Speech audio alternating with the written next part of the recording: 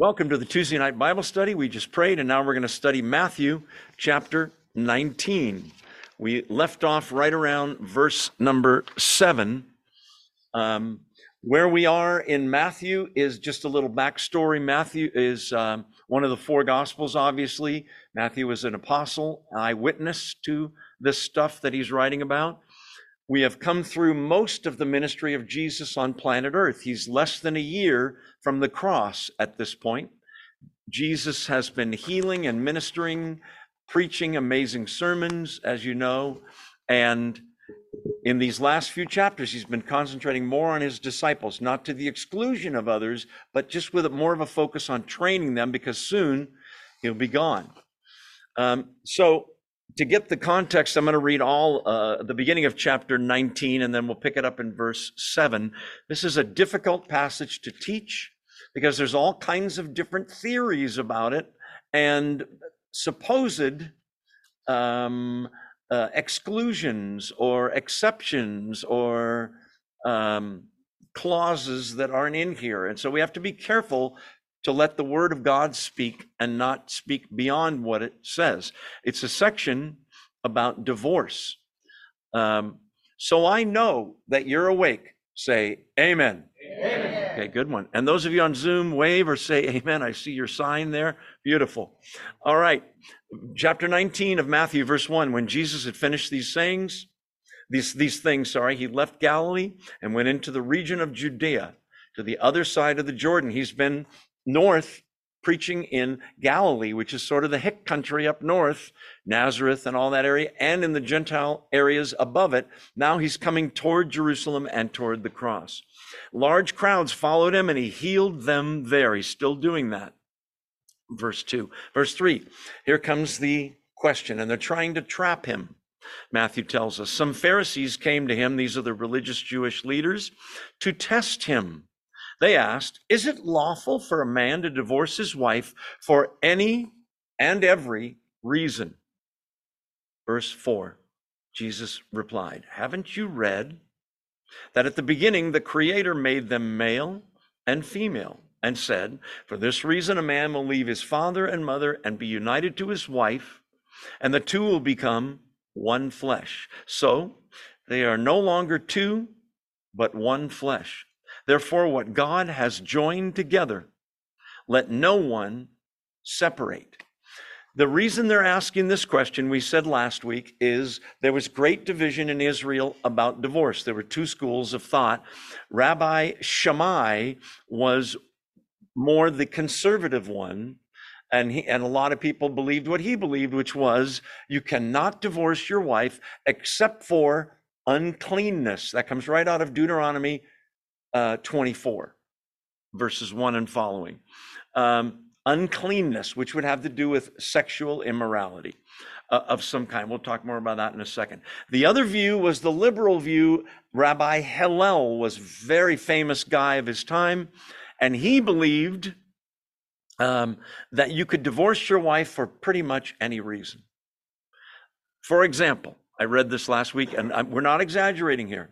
If your wife burned the dinner, went outside with unbound hair, spoke to men in the streets, or spoke disrespectfully about the man's parents, or if she was a brawling, fighting woman whose voice could be heard in the next house. In other words, she raises her voice.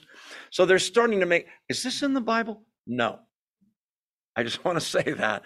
But most Jews, especially the men, these liberal, you can divorce your wife for she burned the toast, you're out, honey.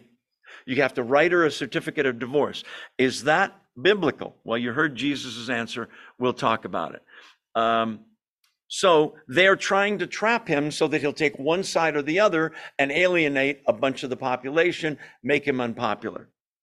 But God's design, we read in that passage, John MacArthur boils it all down to this: one woman, one man, strong bond, one flesh, a work of God, no divorce.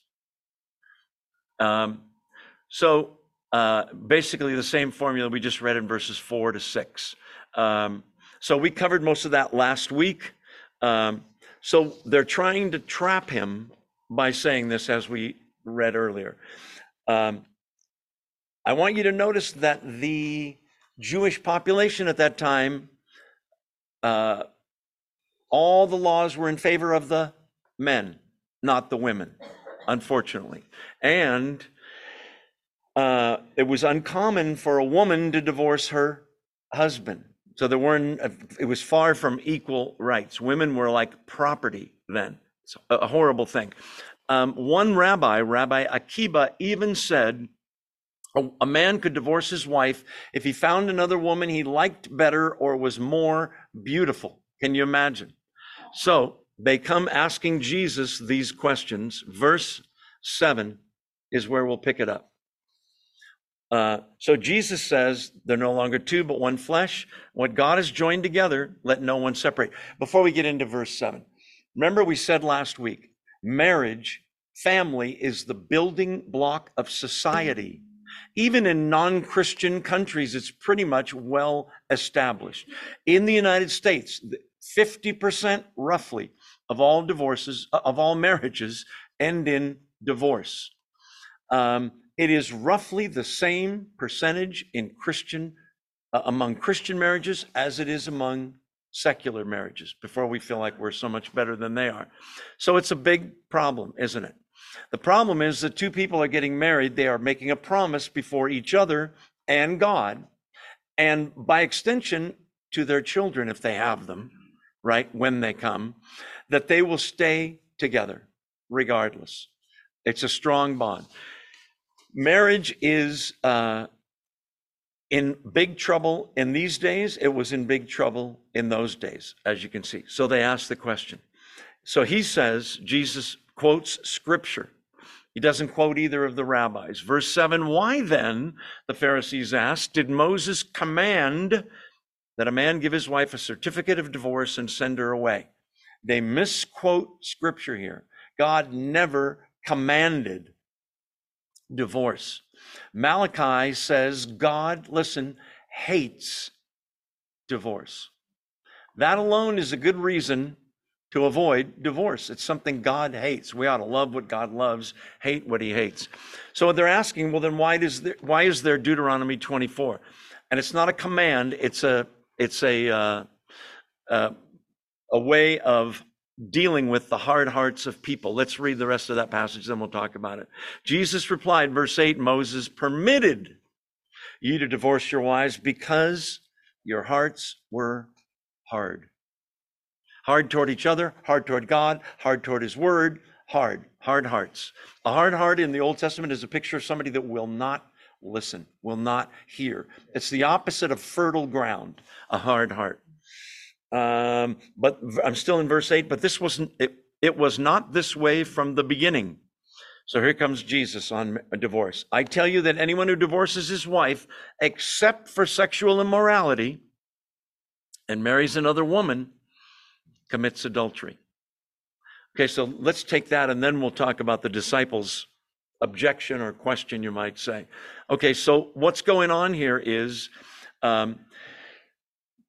Jesus is quoting scripture to say that there is one biblical grounds for divorce, and it is porneia in the Greek, from which we get the word pornography. So it is any sexual sin. Adultery, fornication, it could be homosexuality, it could be all kinds of sexual sin. May I say, God permitted divorce then. That's a key word. Why is that a key word? Because the higher ground is always, if the man, let's say, committed the adultery, comes back to the wife and says, I'm sorry, I'll never do it again. I'm willing to go to counseling with you. I'm repentant of my sin. Please forgive me. The wife can, if she can find it in her heart, in the Holy Spirit, forgive that husband and work on the marriage. Does she have biblical grounds to divorce him? Yes. Okay, so Jesus explains it wasn't part of God's original creation. He meant one woman, one man, leave father and mother, cleave to one another. What God's put together, the picture of one flesh is really like it's one body. The sexual act illustrates it, but it's more than that. It's a spiritual union, something that God ordains. Okay, so porneia can also cover prostitution and what have you. So there's been a break in the contract, if you will. And so that is the grounds for divorce. What is not grounds for divorce? We fell out of love. We're just incompatible. He's changed. She's changed. He gained weight. She's not a submissive wife. He's not a good leader. He's not meeting my needs. We argue a lot. He's not very good with money. He doesn't earn enough money. He fill in the blank. Are all of those problems that should be worked out? Yes. Are they grounds for divorce? No. You'd be surprised what people cite as ground for divorce. In America, we have in some states no fault divorce, right? Sort of like what they're asking. Any reason? Any reason. We fell out of love. Forget the promise that you made and what your word is worth. So Jesus is clearing this up. But if I'm honest here, in my heart, I want to move on. But it wouldn't be right. And here's why. Because there's all, in some of your minds, I'm sure, all the what ifs. What if Harold is beating, it's Harold again, right? What if Harold is beating his wife and his children? Come on, Joe. What about that? If that's happening and there's danger, the wife and the children should probably get out of there and go live with her sister or her mom or get out of there, right? That's only logical. I don't think God would expect that person to stay there. Is wife beating grounds for divorce? Is it sexual immorality? No. Therefore, is it grounds for divorce? I don't think so. Now, I've heard people say, he was beating me, I moved out, and I realized by beating me, he was showing that he had abandoned me. He had left me emotionally. Maybe. Is that grounds for divorce? Not according to God and Jesus. Don't write me letters. I'm not the one writing this whole message. It's God. There is one other grounds for divorce in 1 Corinthians 7. I want you to turn there now very quickly. We're not going to spend a lot of time in 1 Corinthians. We've done that before, haven't we? Go to 1 Corinthians, so past the four Gospels, past Acts and Romans. Let's see. And I'm going to skip the early part of the chapter. Verse 4, the wife's body doesn't belong to her alone, but also to her husband. Same way the husband's body doesn't belong to him alone, but also to the wife. There's the one flesh kind of thing. Don't deprive each other and what have you. Okay.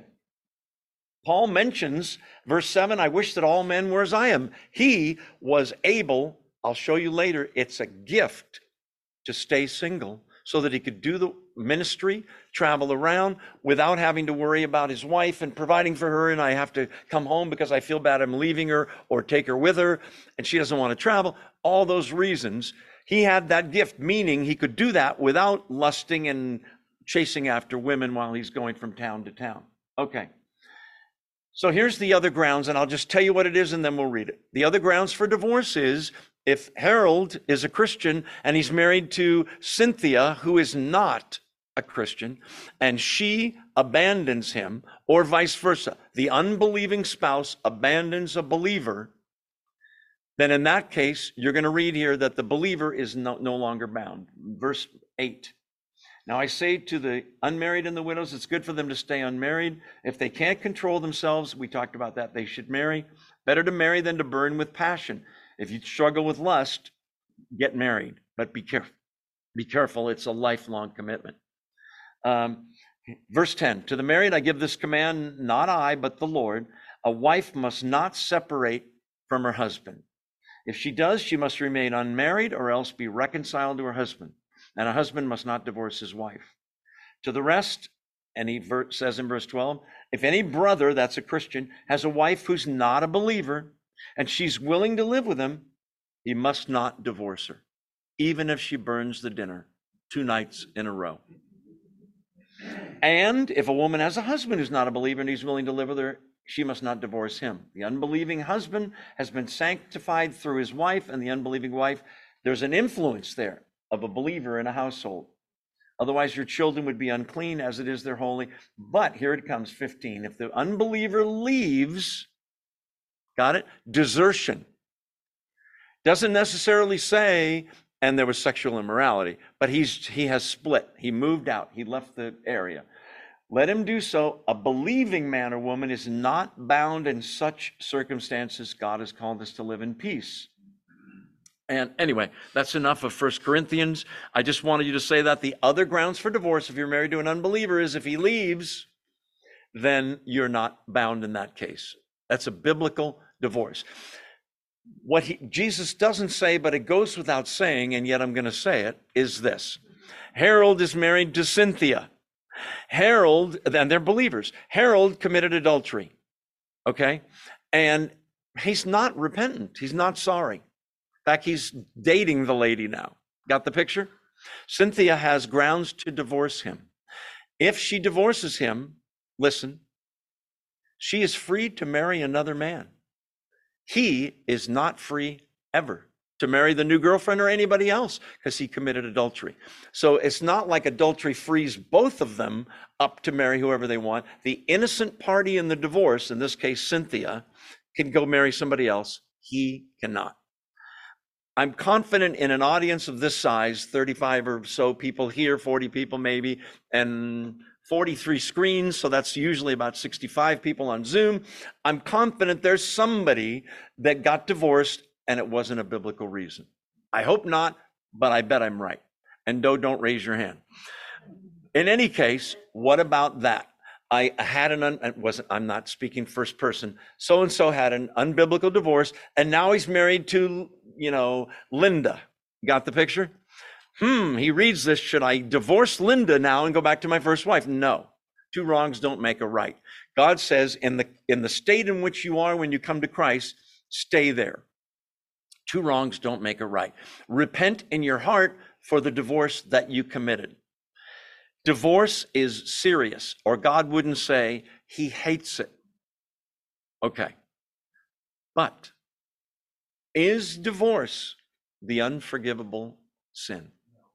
No. What is the unforgivable sin? Blasphemy of the Holy Spirit. Divorce, though serious, is not any more unforgivable than murder or anything else, stealing, lying, cheating, whatever. So it's very hard to go through every situation, but we ought to do everything we can to keep marriages together. Why? Number one, because the Bible says so. And number two, because God hates divorce. And number three, because you promised, and how much is your word worth? And number four, because what about what it will do to children? Some of you are children of divorced parents, and it's a major earthquake in your life in most cases. We have to consider all of that kind of thing. The man has abandoned me emotionally. He cheated on me in his mind, but not really. See what I mean? There's so many gray areas, and I think we need to just stick to Scripture here. It's a binding promise that is made before God to the person you're marrying and in front of all the people you know, usually. We talked about forgiveness being the higher ground. And if it's too late and you're already divorced and you can't undivorce because she's remarried, let's say, and you're a man, then repent, ask for forgiveness. God knows and will judge our hearts. Not the unforgivable sin, but it's very, very, very serious. Let's see. Yeah, we talked about that. Marriage is a divine institution. That's another reason. We talked a little bit, not a lot last week, because we're not really talking about marriage. We're talking more about divorce. Ephesians 5 talks about husbands, love your wives, wives, submit to your husband, all that stuff. The interrelation of a man and a woman who are both imperfect. Then it says, when talking about the man, that marriage is supposed to be a picture of Christ and the church. If we Christians get divorced, it is a mark on Jesus, on God, because we're supposed to be his people. It's supposed to be a picture of how Christ, the ultimate bridegroom, loves his bride the church. He gave himself up for her. Husbands are supposed to do so for their wives. The wife, the church, is supposed to submit to their husband. It is mutual love and working as one. Is it easy? It is not. It takes work. In any case, the Anglo-Saxon word from which we get the word husband. Anybody know where that word comes from? Anglo-Saxon, it comes from the word, and it's one word in Old English, house bond, meaning the husband is supposed to be the bond that keeps the household, family, the kids, the wife together. It is ultimately the responsibility of the man as the leader to make sure no divorce. If you're not positive about marrying so-and-so, wait. The Bible also talks a lot about not being unequally yoked. When we were in high school, going to Young Life and early college days, you heard the term missionary dating. What's that? I heard you're dating that girl. Yeah, I am. Is she a Christian? Well, no, but I think she'll come around. What are you doing? She might influence you the wrong way. Don't be unequally yoked. Christians ought to marry other Christians. You're already married to an unbeliever, stay with that unbeliever. They may come to know the Lord because of you. Obviously not because of you, but almost in spite of you, right? But the Holy Spirit working in you. Okay, so now the disciples have a little question here. So remember, verse 9, I tell you, if anyone divorces his wife except for sexual immorality, porneia, and marries another woman, that man commits adultery. He's breaking up a marriage. Here comes the disciples, verse 10. The disciples said to him, if this is the situation between a husband and wife, it's better not to marry. It's almost humorous, don't you think?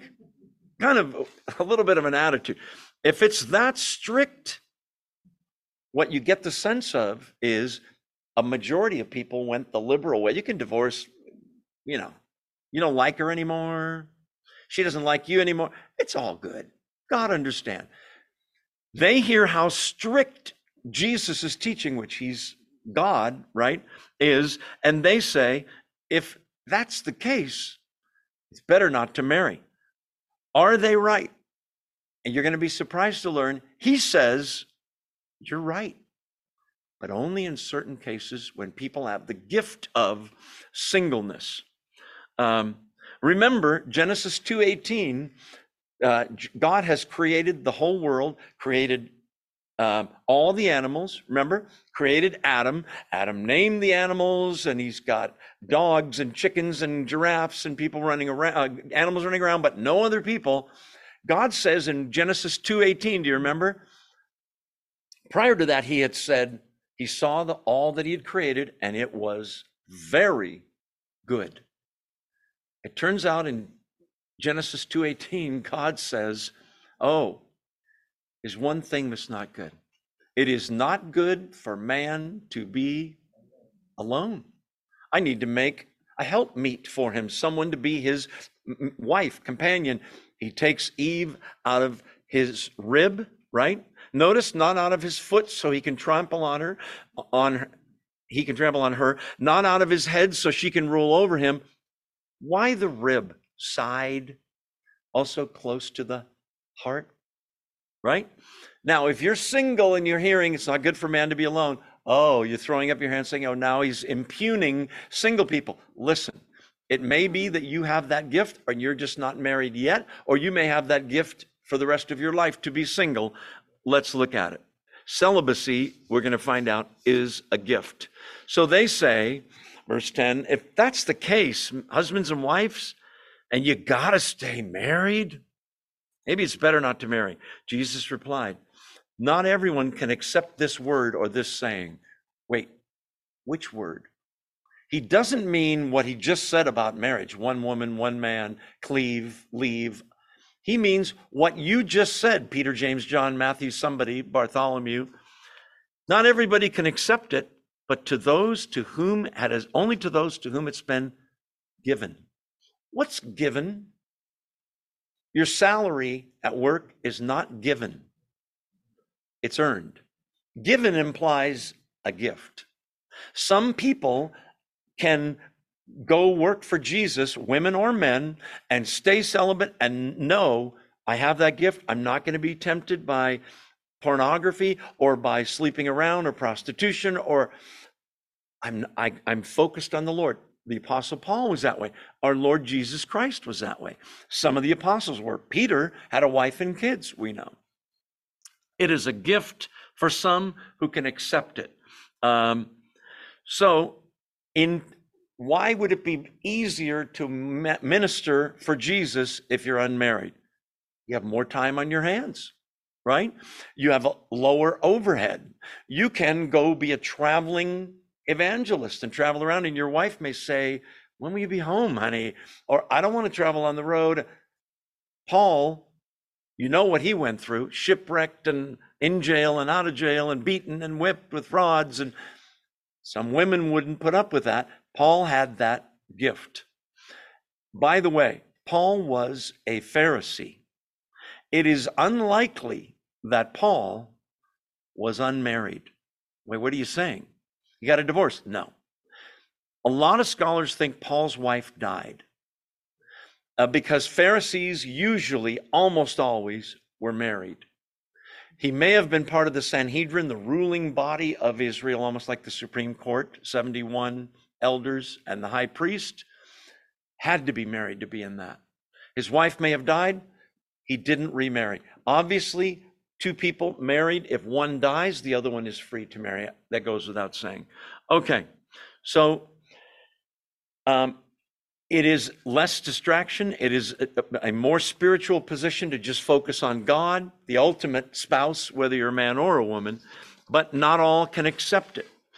Remember what Paul said in 1 Corinthians 7, if you're going to burn with lust, it's better to marry than to keep sinning sexually. Now he's going to get into the weeds a little bit, but in a good way. Not everyone can accept this word, but only those to whom it has been given. For, verse 12, and he's going to talk about eunuchs now, and three different types of eunuchs. Watch. For there are eunuchs who were born that way, and there are eunuchs who have been made eunuchs by others, and there are those who choose to live like eunuchs for the sake of the kingdom of heaven. The one who can accept this should accept it.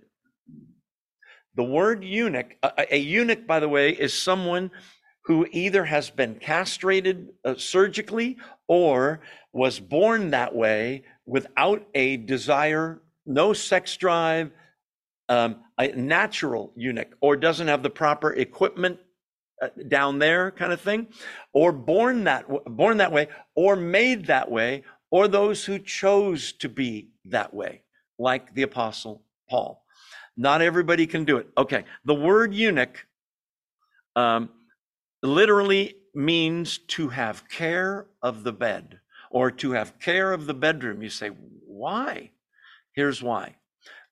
When there was a king and he had a queen and three beautiful princess daughters, he needs someone to take care of them and protect them. He does not want a normal, hot-blooded male who might be tempted to sleep with the queen or one of the princesses. So they always chose a eunuch to have care of the bed or care of the bedroom. Why? They don't have that desire. They can work with the women, and it's just like this. They don't even think about it. A normal man might. And who knows, the queen or the princesses might not be that holy in their behavior and might try to seduce the dude that's protecting them, their bodyguard who drives their carriage or whatever. Much better to have a eunuch do it. If he's born that way, then you're good to go. But sometimes they castrated men to make them that way against their will. They were slaves for whatever reason, prisoners. And the third thing is, he's saying, the third type are eunuchs who do it voluntarily for the service of God. Russell, did you have a question? Yeah, I was wondering if like hermaphrodites might fall into that. He's asking about hermaphrodites. Yes, in some way, yes. He's talking more about men than he is women, but yeah, absolutely. So, those who voluntarily serve God, he's saying to them, if you can't do that, and you know, then you ought to pray and ask God to bring you a godly wife. Obviously, there are marriages where the man and the women were both not believers when they got married, and then she became a believer and he didn't. All the kinds of complicated situations we talked about before. In Acts chapter 8, there is the story of the conversion of an Ethiopian eunuch. Do you remember? Yeah, we talked about that. But the only way would be to do it voluntarily to serve God if you know that you can do that. The one who can accept this, to whom it's been given, verse 11, should do so. If you're not that person, then this isn't talking to you. It's interesting that after a discussion about marriage, especially with this idea of divorce, that the very next story in Matthew is about babies, little children. Luke tells the same story and uses the Greek word for babies, not kids 5, 7, 3, babies, because they are the hapless victims of, in some cases, right, divorce. Let's read it. Verse 13, then people brought little children to Jesus for him to place his hands on them and pray for them. But the disciples rebuked them. Jesus said, let the little children come to me, and do not hinder them, for the kingdom of heaven belongs to such as these. When he had placed his hands on them, he went on from there. So it was common to bring babies to rabbis, Pharisees, especially before religious holidays, to have them lay hands on them, a way of blessing them, praying for them. This is not infant baptism. Some of you may have gone to, or even go to now, churches where they baptize babies. I was raised Catholic. I went to a church where they baptized babies. I was baptized as a baby. I was also baptized at 27 years old, right before I got married. Believer's baptism. There are no babies that get baptized in the Word of God. It is believer's baptism, meaning they understand, they believe, and then they're baptized. This child doesn't understand. Well, then what's going on here? In some Protestant churches, including this one, we do what's called baby dedication. It does not assure the baby's salvation. It's really more to convict the parents, raise this kid in the way in which he should go, and when he's old, he won't depart from it. That's Old Testament. It's also for all of us. I'm not related to him and his kids, but to recognize that I, as a member of this church, have a responsibility to watch out for that kid and talk to those parents if I see stuff going on that isn't right. So they would bring babies to rabbis for blessings. If you know anything about kids, kids are pretty good judges of character. The kind of man that babies would be held by and little kids would feel comfortable with, that's Jesus. You ever see kids shy away from somebody and you just go, makes me think when I see that, right? I don't know, maybe they're wrong, but the disciples react badly here. They say, and this is Joe's paraphrase, get these kids out of here, right? They don't have Pampers in those days, cloth diapers, no washing machines. Kids may be loud and noisy. Maybe people are lining up. Who brought these kids? Strangers to the kids? It's the parents, isn't it? Okay, grandparents, maybe. I think it's the parents. They so trust Jesus, who is not an official rabbi in Judaism, didn't go to rabbi school, but they so believe in him and trust in him, they bring, would you bless my child? It's a beautiful thing. And it's no coincidence this comes right after a talk about marriage, because there's more people affected than the two who can't get along, because we grew apart. We're no longer in love. Okay. I'm fond of saying love is commanded in the Bible. Both vertically, we're supposed to love God, right? It's a command. We're supposed to love one another, not just our spouse, one another. Therefore, I won't do this. I won't take a long time because you've heard me do this before. Love is not an emotion. Can't be, because you can't command an emotion. Go ahead, everybody, be sad. Go ahead. Some of you are laughing. Be sad. Now you can fake it, and you can't command an emotion. Everybody be happy. If you're not happy, you could, but you're not really happy.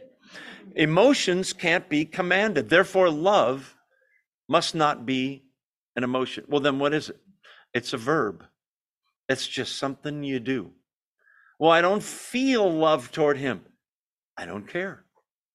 Love your neighbor as yourself. Love your, ready for this one? Enemies. That proves it's not an emotion. Who is crazy enough to love their enemies? It's a verb. It's just something you do. God gives you his love, and we shine that love out horizontally that we got vertically. Okay, enough of that. Some of you are falling asleep. Are you still awake? Say amen. Amen. Okay, good. Feels like I'm in military school or something. Okay. It was a Jewish custom to bring children to the elders on the eve before the Day of Atonement, for example. Bless and pray for them. We already talked about that. Laying on of hands has the idea of bestowing blessing, also sometimes bestowing authority. Remember that Jesus said earlier, remember a chapter ago at the beginning of 18, the disciples, to our horror, do you remember, said, which one of us is the greatest? Remember? And in Luke's parallel account, we find out they're actually arguing about it. I think it's me. No, it's him. No, it's you. And they're arguing about who's the greatest. What does Jesus do? He puts a kid in their midst, a little child, a toddler, 2, 3 years old. And he says, basically, my paraphrase, be like this. Humble, dependent, soft-hearted, no big ego. Children don't usually have that. They develop it, but they don't have it normally. Yes, I know about the terrible twos. Don't write me letters. Okay. Jesus says, verse 14, let the little children come to me and don't hinder them. It's great that I can bless them, but there's more. What is it? The kingdom of heaven belongs to such as these. Don't misunderstand that. He doesn't mean this is how you get salvation. Bring your baby for the dedication. Get your baby baptized. What he is saying is, he had said it about a toddler. Now he's saying about a baby. This is a clean slate. This is what we are all supposed to be. We don't come with our prejudices, with our pride, with our attitude, with our own goals. Babies are teachable. Otherwise, they wouldn't be able to talk. Right? He's saying, this is how humble you need to be. And, parenthetically, you're not being humble saying, get these kids out of here so Jesus can teach. Jesus is saying, oh, no. This is a really important thing for you guys to see. So, of such is the kingdom of heaven. When he had placed his hands on them, he went on from there. Beautiful. Jesus blesses little kids. Now we come to an interesting character. The parallel accounts are in Matthew, Mark, and Luke. We're going to read the Matthew account. When you put all three together, it's clearly the same story in all three. You get other information that is not in Matthew. Basically, this is the story of the rich young ruler. How many have heard that before? Okay. This guy has it all. Worldly speaking, fleshly, he's got it all. He's rich. He is powerful. He's a ruler. Some think he's the ruler of a synagogue, Jewish ruler. Some think he's just some powerful ruler nearby. In Mark's account, it says he, the rich young ruler, ran up to Jesus. In that culture, Grown men did not run. It was considered undignified. What it may indicate is that he felt like it was an emergency. It was urgent that he talked to Jesus. He is the rich, young, those of you that are old are envious, aren't we? Ruler. It wouldn't surprise me if he was also good looking, so we can hate him even a little more than we already do. No, I'm just kidding. This guy, from a worldly standpoint, has it all. Okay, I got to give you this backstory. It won't take long. In Israel, in Judaism, and you're going to see it in this very story by the reaction of the apostles, it was thought, he's rich, God likes him, God's favoring him, that's why he's rich. Now, you all know that there's some really rich unbelievers, aren't there? The richest people on earth, some of them are anything but believers, right? So it ain't necessarily so. Some people are rich, Abraham, Solomon, David, Joseph of Arimathea, Barnabas in the book of Acts, they're wealthy, and maybe God blessed them, but not necessarily. We should not look at rich people and go, boy, there's a guy must be living a godly life. Not necessarily. In fact, maybe, probably not. So that's the common belief. Here comes a rich, young, and he's a ruler. He's got it all.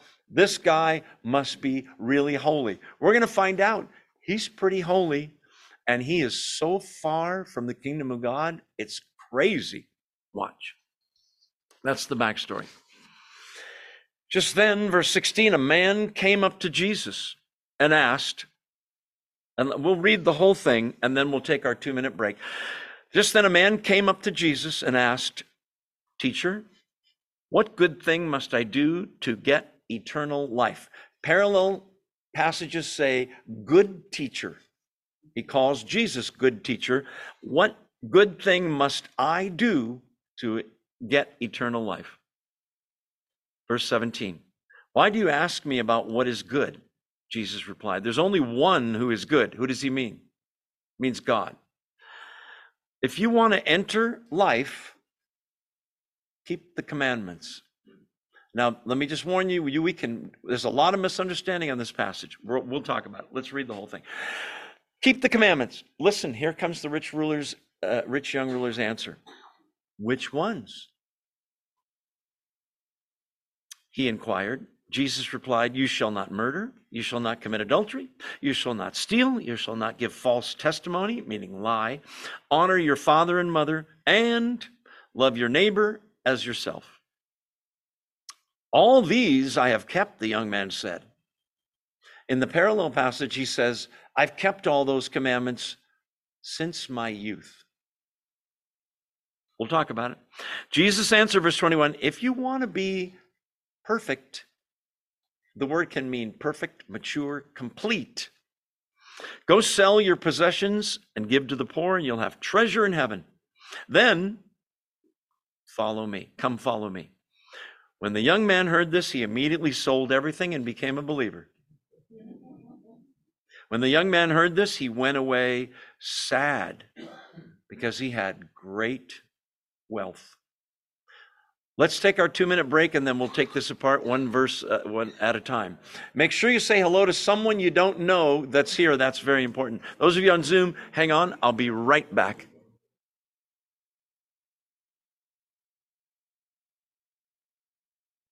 Welcome back to the Tuesday night Bible study. We are in the book of Matthew, chapter 19, talking about the rich young ruler, also called the rich young fool. And we'll see why. I want you to look at verse 16. So this is the rich young ruler. He runs up to Jesus. He may even be interrupting, who knows? And he asks, what is the question? What do you mean, the question? I mean, he asks absolutely the right question with one word wrong. He comes up to Jesus and says, "Good teacher, what good thing must I do to get eternal life? Is the question sincere? Definitely, I would say. Does the man lead a pretty holy life? I bet he does. Is the man sinless? No. Does he say he is? Pretty much, right? All these I've kept since my youth, he says in a parallel account. All of them? Did he hear the Sermon on the Mount in which Jesus said, you've heard it said, you shall not commit adultery, but I say to you that if you look on a woman to lust after her, you've already committed adultery. And you shall not murder. Oh, I'm good. Are you good on murder? Yeah, I'm good on murder. But if you hate your brother or call him a fool or an airhead, and that's literally how it reads in Greek, airhead, head of air, then you're just as guilty as if you murdered him. Oh, so we're talking not just what I do, but what I say and even what I think? Whew. Is he sinless now? No. Why doesn't Jesus just tell him the truth? Because you know what the answer to the question is. Believe on the Lord Jesus Christ. It's all about faith, not saved by works, Ephesians 2, 8, and 9, right? A cursory reading of this almost sounds like Jesus has a weird kind of a works, you can earn it, salvation, which is not according to the rest of the Bible and the rest of what he teaches, Paul, Peter, John, James, none of them teach that. Isn't this a little strange? What's going on here? So, but before he answers, so he says, what good thing must I do? What's the goal? Eternal life, salvation. Is that the right goal? Absolutely. But the wrong word is the word do, D-O. I got news for you. The world religions, and they are diverse, they're very different from one another, all have one thing in common. They are something that you D-O, that you do. You live the eightfold path of Buddhism. You live the 5 pillars of Islam. You keep the 10 commandments. Well, wait, isn't that what he's saying, the 10 commandments? In a roundabout way. Does Jesus quote all 10 commandments? No. Oddly, he picks all the wrong ones. Are you saying Jesus was wrong? No, of course not. Let's look at it. But before he answers, he says in verse 17, why do you ask me about what's good? There's only one who's good, God. He's asking him to consider, it sounds like Bill Clinton in the 90s, what's your definition of the word is? Remember that? What's your definition of the word good? Because you clearly think you're good, and Jesus can look right through him with x-ray vision and know he ain't good. Romans 3 says, wait for it, there is none good. All have sinned and fall short of the glory of God. Then it even says there's no one who even seeks after God. Oh, no, he's wrong. Paul's wrong. I sought God. John 6:44. No one can come to me unless the Father who sent me draws him. So if you sought God, that's great. You didn't do it on your own. You would never do it on your own. God drew you.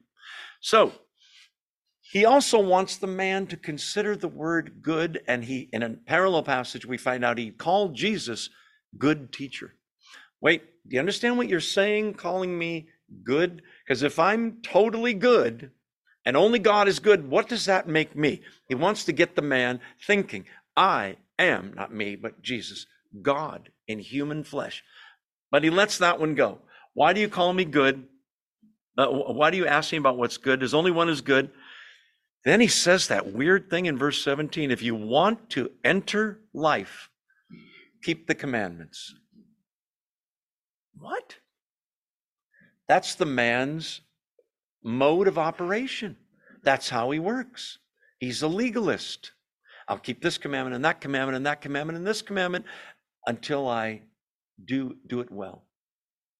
Well, wait a minute, you say, if he thinks he's sinless, why is he asking Jesus this question?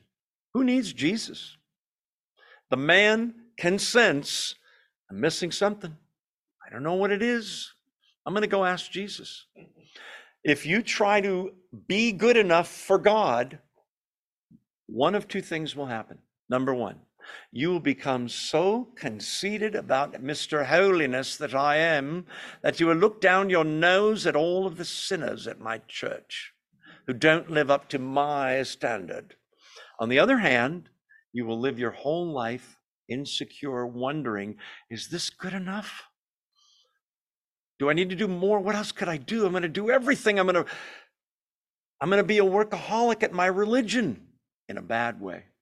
I'm going to try to earn it. In the 70s or 80s, there were commercials for Smith Barney, the investment firm, which had John Houseman, which was an older, bald, white guy who was a tremendous actor. And he said, we make money the old-fashioned way, we earn it. Do you remember that commercial? I want salvation I want to earn it. I want to be so good that God owes me. He has to bless me. Forget it.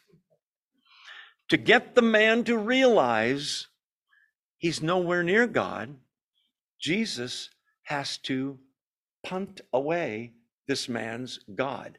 That's what he's trying to do. You have to, if you want to enter life, keep the commandments. What Jesus is actually saying is, besides faith in me, there is another way to heaven. Just live a perfectly sinless life and never sin in thought, word, or deed ever. And all your motives have to be pure, and make sure you do all the things positively that God tells you to do. Go ahead, live the perfect life. There's none righteous, no, not one. Romans 3. He wants to get the man to see where he's at. Okay, if you want to enter life, keep the commandments. I forgot to mention one thing. As we're reading this passage, your assignment is count all 6 of the ways Jesus describes salvation. I'll give you a hint. There's already been a few. Verse 16. What must they do to get eternal life? Do you see it? It's a synonym for salvation. Eternal life, not only in length, but in quality with God in eternity. Second one, there's only one's good. Verse 17, if you want to enter life. The guy may say, what do you mean? Enter? I'm already alive. Can't you see I'm alive? He means spiritual life. Notice it's the word enter life, meaning what? You haven't entered yet. If you'd like to enter life, meaning spiritual life, eternal life, be born again, here's what to do. But Jesus is giving him bad advice. Keep the commandments. Why? He's trying to get him to see you can't do it. In the Sermon on the Mount, which is Matthew 5, 6, and 7, it is the absolute highest, loftiest excellence of morality there could be. And in the middle of that sermon, at the end of chapter 5, Jesus says, be perfect. What did he say? Sure. Perfect. As your heavenly Father is perfect. You want the standard? Be as good as God. The Jews should have thrown their hands up and went, oh, well, then it's impossible. Right on. You need a Savior. Okay. Keep the commandments. I love verse 18. Guy must be a lawyer. Which ones? That's a bad question. If God gives commandments, guess which ones you should keep? Every stinking one of them, right? Which ones? He's like finding loopholes now. He's asking really, what are the important ones? They're all important, right? The Decalogue, or the 10 Commandments, Jesus breaks down, and scholars do as well, into 4 and 6. Did you ever notice that? It's not 5 and 5. The first 4 have to do with God, your relationship and your responsibility and mine vertically to God. And here they are. Have no other gods. He is God. Have no other gods. Jesus, strangely, doesn't quote this one. And this is the man's problem. He's got another God, doesn't he? His wealth. Number 2, make no idols. The man's got a problem with idols. What's his idol? Riches, finances, money, power, fame. Number 3, don't take the Lord's name in vain. He's probably good on that one. Number 4, keep the Sabbath. Okay? Those 4 are man's responsibility to God. The other 6 are man's responsibility when dealing with other human beings. And they are: honor your father and mother. Don't murder. Thou shalt not kill. Bad translation. It's not kill. Then you couldn't pluck some avocados because you're killing something that's alive. Technically, you couldn't eat a burger because somebody killed a cow. Don't get me started. It's thou shalt do no murder. Number 6. Number 7, don't commit adultery. Don't steal. Don't lie. And he doesn't quote number 10, which is thou shalt not covet. You say, wait, this guy's rich. He's not coveting anybody. Baloney. That's the Greek word, baloney. Look it up. He's coveting everything. He wants more. He's already rich. He's probably a workaholic, a high achiever, and he's never satisfied. Why doesn't Jesus quote those commands? He'll get to it. Watch. If you want to enter life, keep the commandments. Which ones? Jesus replied, you shall not murder. You shall not commit adultery. Remember the Sermon on the Mount? That means you never have lusted for a woman. Yeah, give me a break. You've never hated somebody or looked down your nose at somebody or called somebody a fool. In the Sermon on the Mount, those are all equated with murder.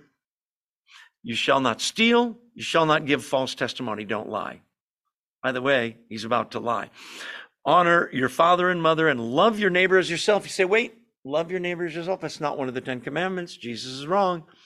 No, it's the summary of the last 6. The first 6, remember when somebody comes to Jesus and says, what's the greatest commandment? And he says there's 2. Vertically, love the Lord your God with all your heart, soul, mind, and strength. Number 2, that's the first 4 commandments. The second 6, love your neighbor as yourself. If you do that, you don't need to worry about stealing, lying, adultery, having idols, just those 2.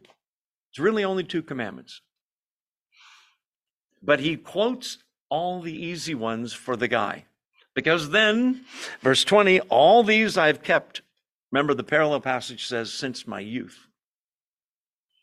What do I still lack? If I was Jesus, I'd say, you know that you lack something, don't you? Good. You're on the right track. As a matter of fact, this guy wants an add-on. Do you know what an add-on is? You go to Wendy's, Burger King, McDonald's, and you go, I'll have this cheeseburger, whatever. What do they always say? You want fries with that? So you can get the meal has fries and a drink. You know, it's an add-on. You're there for the burger. You want the fries? You want onion rings? It's an add-on. You're buying a new car. Well, we have 17 of those. Which one do you want? Do you have one with tinted glass? I like tinted glass. Oh, that's a little more expensive over here. And it's an add-on. The guy is saying, I've got the religion thing down cold. I just want an add-on. Tell me what I lack. That one little thing, icing on the cake. The cake's already made. I just want a little icing. I just want an add-on, like a little bit more cowbell in this rock song. I just want one little more thing. Jesus is going to say, you are so lost. It ain't even funny. Watch. You would think he'd say you're close. No. All these I've kept, which is a lie, but we won't go there. What do I still lack? You really want to know? Says Jesus, verse 21. If you want to be perfect, go sell all your possessions, give to the poor, and you'll have treasure in heaven. Then come follow me. Whew. How many of you are willing to sell all your possessions and give your money to the poor. Oh, you big hypocrites. No, no. You know how many people Jesus tells this to? One. He doesn't say this to anybody else. And he deals with some really wealthy people. And he doesn't say it to them. Abraham was wealthy. I told you, David, Solomon, Barnabas, Joseph of Arimathea, Nicodemus was wealthy. Why these words? Because thou shalt have, first commandment, no other gods before me. And you, sir, he doesn't say it like I am. You, sir, have another God. You got no room for the real God. So to get rid of your real God, it's money, it's wealth, it's all your 11 houses and your 5 Rolexes and your 19 Rolls Royces, camels that are Rolls Royces. They had them. Sell them all. Give everything to the poor, or at least be willing to. Next thing, first of all, sell it all, get rid of it. Because your riches that you think you own, they own you. And you think about it day and night. Jesus says in the Sermon on the Mount, where your treasure is, that's where your heart will be. That's where your thoughts are. That's what you think about at night. That's what you dream about. And it's never enough money. As a matter of fact, it's never enough drugs, alcohol, sex, power, fame, PhDs. You just keep needing more. Blaise Pascal was a mathematician and a philosopher and a Christian. And he's the one credited with saying that inside every human being, you've heard this before, is a vacuum, a hole. And I don't mean one that you can see on an X-ray. It's a spiritual hole. And deep down, everybody knows it. And you can try to fill that with alcohol and more, and then drugs, and then sex, and then power, and then I've got 4 PhDs now. I'm getting my 5th in a few years. And why am I still empty? Because only God fits in there and will satisfy that yearning. This guy doesn't know it. He's asking, what do I lack? And Jesus is basically saying, you lack everything, dude. You got to get rid of your God first. Sell everything. I love this. Give it to the poor. Had he been giving to the poor? Probably not, said Joe. I don't know. And you will have treasure. Oh, wait, I'm going to sell all my treasure and then get treasure back in heaven. Oh, listen, treasure in heaven is worth 1 trillion times more than if you owned everything on planet Earth. Why do you say that, Joe? Because it's all going to burn. All the gold, all the money, all the houses, all the Rolexes, it's all going to burn. And if it doesn't burn yet, when you die, there's no hearse that has a trailer with all your stuff behind it. And where are you going to keep it? They tried that in Egypt with the pyramids, and they buried the pharaohs with all that gold and diamonds. And guess what? People broke in and stole it. Sell it, give it to the poor, and you'll have treasure in heaven. What kind of treasure? Eternal treasure. Non-losable. Is that a word? Treasure you can't lose. Treasure. Non-losable. I like that. Look it up. It's a word now. And then, once you've done that, come follow me. When the young man heard this, he went away sad because he had great wealth. That's not why he was sad. Isn't that ironic, by the way? He's totally rich and he's sad. It's true for a lot of people. Why is he sad? Because he can't do it. I can't give up everything. It's an interesting thing that he doesn't mention, thou shalt have no other gods before me, but he is right now. Sell everything. It's a way of saying, you get rid of your God first, then there'll be room for the real God. Let's see. Yeah, we talked about that. He doesn't mention in the 6 that deal with people. Did you notice? He leaves out, thou shalt not covet. By the way, This thing about money, we think of it as, yeah, that's a problem for the rich. Me, I'm very poor, so it doesn't matter to me. There's poor people who have the same God, and they envy and they're jealous and they'll steal to get it. And it's all about, it's not exclusive to rich people. It can be poor people as well. But he has a superficial understanding of God's commands. He wants to kind of equivocate which commands. All the commands. Love the Lord your God with all your heart, your soul, your mind, your strength. Love him completely. The interesting thing is, if he'll do that, sell everything, he will have treasure in heaven. He will have salvation. By the way, synonyms for salvation. Number 1 in verse 16, eternal life. Do you see it? In 17, enter life. Jesus in 21. If you want to be perfect, that's salvation. The word can mean mature or complete. Listen, you and I wear the righteousness of our Lord Jesus Christ. When God looks at you, he sees the sinless perfection of God, even though he knows Joe ain't perfect. He still sees his perfection on you and I.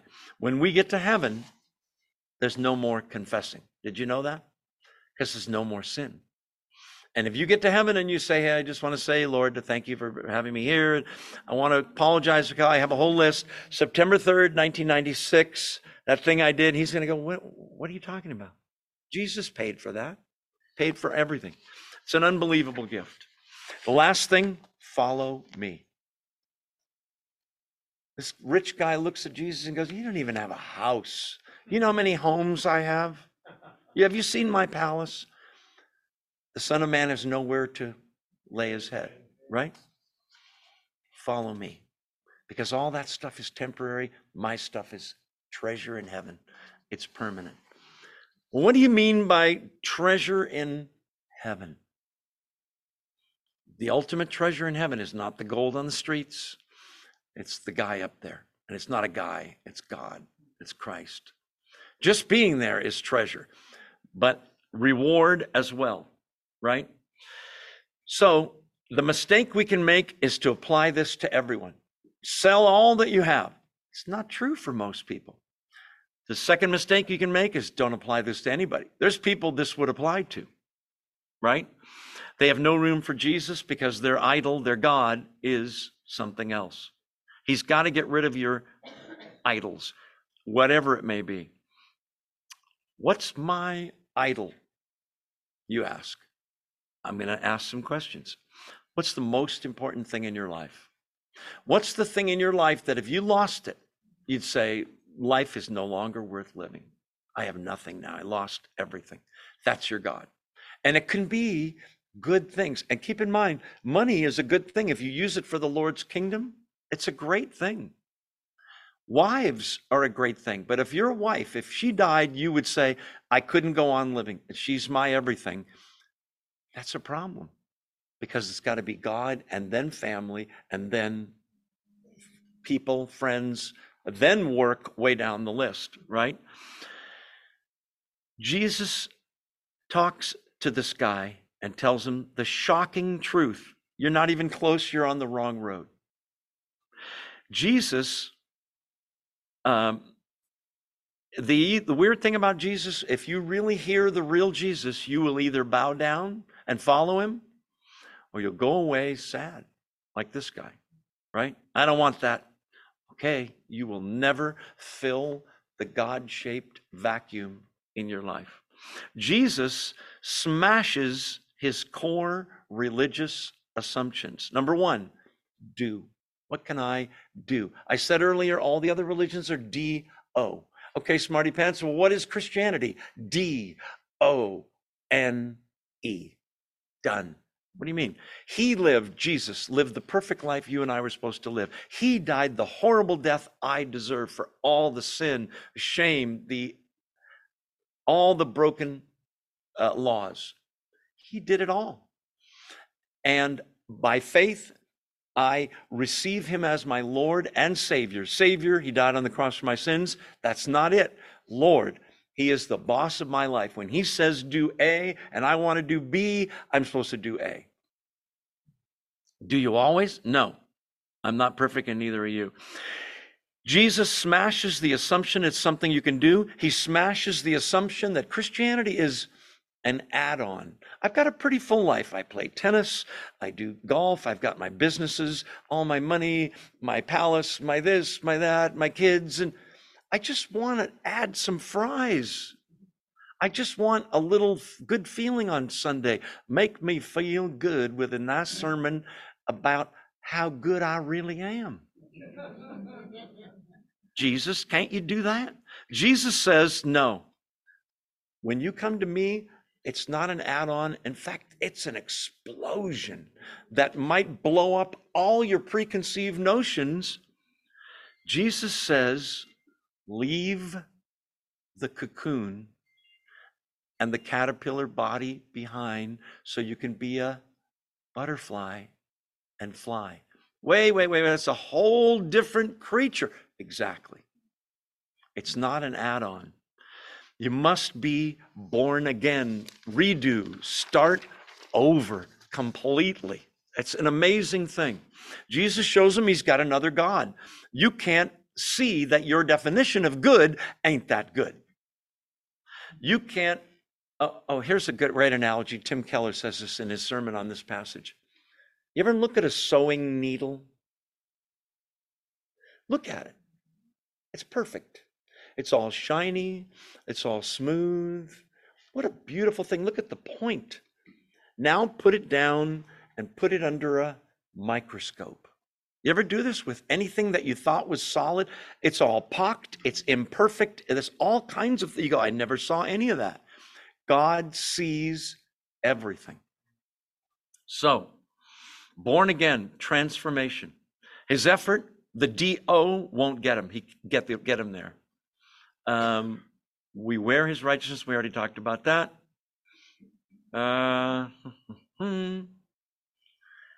Jesus only asks this guy, I said earlier, to give it all up. This guy's the only guy that's asked to give it all up. Technically, that's not right. You say, who else was asked to give it all up? Abraham. Abraham finally got a son, and that son was everything to him, Isaac. To the point that God realized, if I'm going to use you, Abraham, I got to know that I'm not in your top 10, and I'm not number 2 behind Isaac, your son. I got to be number 1. So Abraham, Genesis 22, take your son, your only son whom you love, take him up on the mountain, and I want you to sacrifice him for me. Kill him. Abraham shockingly says, okay.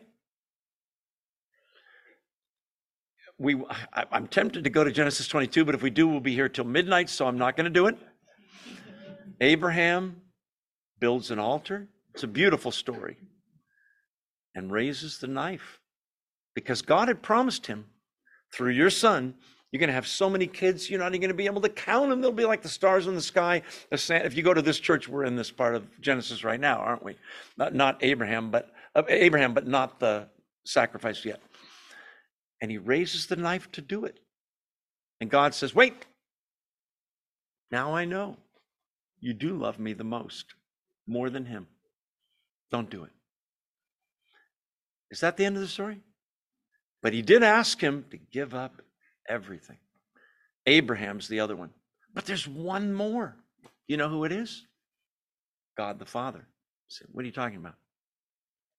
Centuries later, God the Father had to give up the thing he loved the most, his son, Jesus Christ. And guess what? Nobody stopped his hand. Because if they had stopped that, you and I would still be in our sins. Abraham is about to sacrifice Isaac. God stops him and says, wait. And there, stuck in some thorns, think about it, thorns, is a male sheep, a ram. Wait, you mean like the Lamb of God who takes away the sins of the world is going to be a substitute for Yes. Abraham sacrifices the ram and names that place in the mountain of the Lord, God provided, or God will provide. Unbelievable. Okay, most of you are asleep now. You're still awake? Say amen. Amen. Yeah, it wasn't as good as the other one. All right, amen. Those of you on Zoom, I see somebody walking by. Okay. The thing you love more than God is killing you silently, whether you know it or not. And strangely, beautifully, once you give it to God, sometimes he gives it back to you. Abraham didn't lose Isaac. If he doesn't give it back to you, he gives you something better. Certainly treasure in heaven, right? Why is the man's God money? Seems so stupid. Because money will give me power. It'll give me security. People won't push me around. It'll also make you work too hard like a slave to where you're serving your money. In fact, what does Jesus say? You cannot serve, interesting word, God and mammon or money. Wait, serve God, serve money? Oh, no, I have the money. It serves me. No, it doesn't. You serve it, whether you know it or not. Pretty amazing. He'll have treasure again in heaven. He goes away poor. No, he's still rich. Spiritually, he's broke. Too bad he didn't realize it. Does the man ever come to faith in Christ? We have no record of knowing. Maybe, but I doubt it. He lacked treasure in heaven. Jesus is your treasure in heaven. And this is the coolest thing I saw this week in this passage, because somebody else wrote it, not me. His treasure is you, or he wouldn't have died for you. It's a pretty amazing thing. For the joy set before him, he was willing to endure the cross and its shame, Hebrews says. Pretty cool thing. His forgiveness, his righteousness, being in God's family, being able to call God your Father is worth more than anything. Okay. Yeah, we already talked about that. Revelation 3:17, the church in Laodicea, they say, I am rich. I've become wealthy. I have need of nothing. And he says, you don't know how poor you are. There's a song, and I always forget the name of it, that talks about the fact that when you become a believer and Jesus gets a hold of you, you start to see everything differently. And things that used to look so beautiful. Look at the diamond necklace she's wearing. I would give anything to have that, says some woman, not me. Or that car or that house, or if we only could. And the things of earth start to look strangely dim. It's just kind of like a black and white photo where you go, it's not really, in a sense, it's not really real. The things of God are real, eternal. Right? Seek first his kingdom, and all those other things, he'll add them to you. Make his kingdom number one. Okay, let's keep rolling. We have a few minutes. I'm trying to wake you up here. The rich man hears, he goes away sad. Verse 13. Oops, no, I'm on the wrong page, aren't I? Verse 22. Oh, I skipped a page of notes somewhere. Well, I'm going to do it here then. I don't know where it went. Matthew chapter 19. There we go. You would think the teacher would be prepared. Let's see. So the disciples are going to react to this. Verse 25. Oh, sorry, 24. 23, sorry, I'll get it right. Then Jesus said to his disciples, I tell you the truth, it's hard for a rich man to enter the kingdom of heaven. Impossible? No. More difficult? Yes. Why? More distraction. More temptation to have that be your God, right? By the way, there's another synonym for salvation.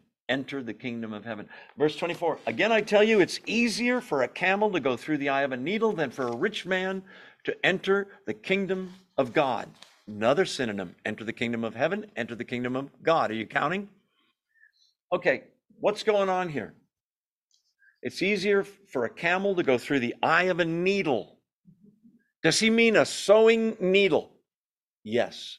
How many of you have heard that in Jerusalem there was the main gate which would close at night and be locked, but there was a smaller gate called the eye of the needle that night travelers, missed your flight kind of thing, could come into, but it was so small. If you had a camel, especially if it was laden with a bunch of stuff, it would have to get down on its knees and crawl through. It's a pretty picture, and it's not true. There's no such gate, and I don't know who made it up, but the best scholars say this is a euphemism, a way of saying something's impossible. Wait, I thought you said it was hard for a rich man to enter. I did. But Jesus is about to say, and probably next week he's going to say it, that it's impossible for anybody to be saved, especially the way that guy wanted to be saved. Watch. And we're out of time. Yes, I know. Easier for a camel to go through the eye of a needle, meaning a big camel, eye of a needle. Tough, impossible. No way, right? When the disciples heard this, they were astonished and said, who then can be saved? Do you see what I said to you earlier? Rich people, God loves that guy. God is approving of that guy. That's why he's rich. Not necessarily. In fact, probably not. They're shocked. This guy's not saved? Jesus, he's wealthy. Yes, I know, Peter. He's out. Well, who then can be saved? See that question? We're going to leave it right there and answer it next week, same channel. That way you have to come back to hear the answer. Don't be reading. Just kidding. Let's go ahead and pray and thank God for our time together, shall we? Let's pray. Father in heaven, we are just knocked out by this lesson, Father. First of all, if we're married, help us to do everything in our power to stay married, to make it work, to try harder, to be a marriage where it's not two people, but three. The husband, the wife, and God as their master. The absolute ideal marriage. Help us to love our wives. Help us to love our husbands, those of us that are women, not me, but some. We pray that you would help us understand that we are to be like children, teachable, humble, aware of our dependence. And then, Father, as we look at this rich young ruler, help us to not emulate that. There's nothing we can do to get eternal life. It is about faith in you and your son, Jesus. We're so thankful we have the faith. As a matter of fact, your word, we'll look at it next week, says that the faith we have is a gift. What an amazing thing. Help us to look at our possessions with a new eye this week, this year, the rest of our lives, God. Help us to store up treasure in heaven where moth and rust can't corrupt it. Thank you for the good gifts you give, God. We love you. We owe you everything. We pray these things in Jesus' name. Amen. Make sure you say hello to someone before you leave that you don't know. It's important. And thank you for watching on Zoom. We'll see you next time. God bless.